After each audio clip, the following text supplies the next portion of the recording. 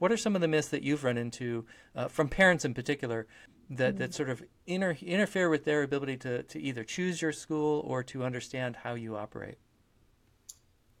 Yeah, I mean, I think that I think people come with the paradigm of like, my kid needs to be able to read and write and do math and have experience in science and history in order to make it in the world. Like, they won't go to Mm-hmm. college if they are not top of their class in those academic areas, and they're not going to make it. And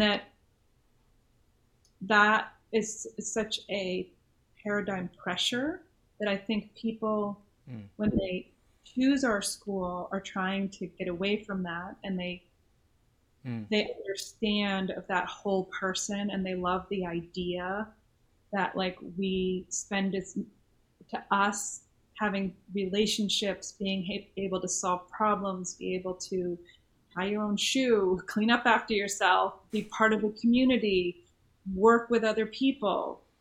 Those things of being human, be, understand yourself, like your identity and your the spirit of who you are is like central to what we're trying to Mm-hmm. do. There are times where people, oh, that's so great that you do that, but why isn't my kid reading? Kind of feeling, or why do you let them play for so long? When are they reading? So it always kind of comes back to those academic pieces that they worry about.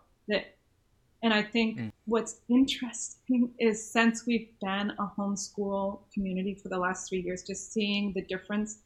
One, I think families that decide to homeschool their children, even if they send them to us, they've already started that paradigm shift in themselves Mm. of, I trust that my kid is going to learn.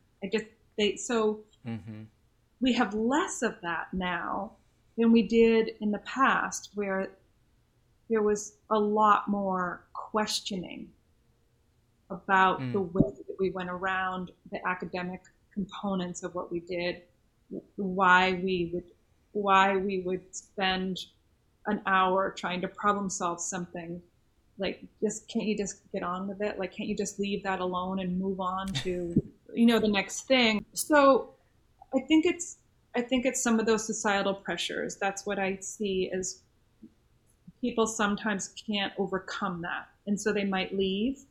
Mm. Or Mm-hmm. when they're like having a tour of our school or reading things on our website, they might be intrigued enough to come and visit, but then when they actually think about making that shift, they just might not be ready, have enough Mm-hmm. confidence or trust in the process of learning, that their kid is gonna, like, is gonna figure it out along the way, and that Mm-hmm. they might not, but eventually they will. That's what I see. Is most of the time it's not that they're leaving because we spent too long in math class and their kids know too much math. It's like, this Right. enough time there, and like, it's harder for them to find that appreciation in some of the social emotional Mm. components that we really work to do. This is the Agentic Schools podcast, where you will learn about schools from around the world where children's agency to make decisions about their learning and living is more important than their academic skills. I'm your host, Don Berg.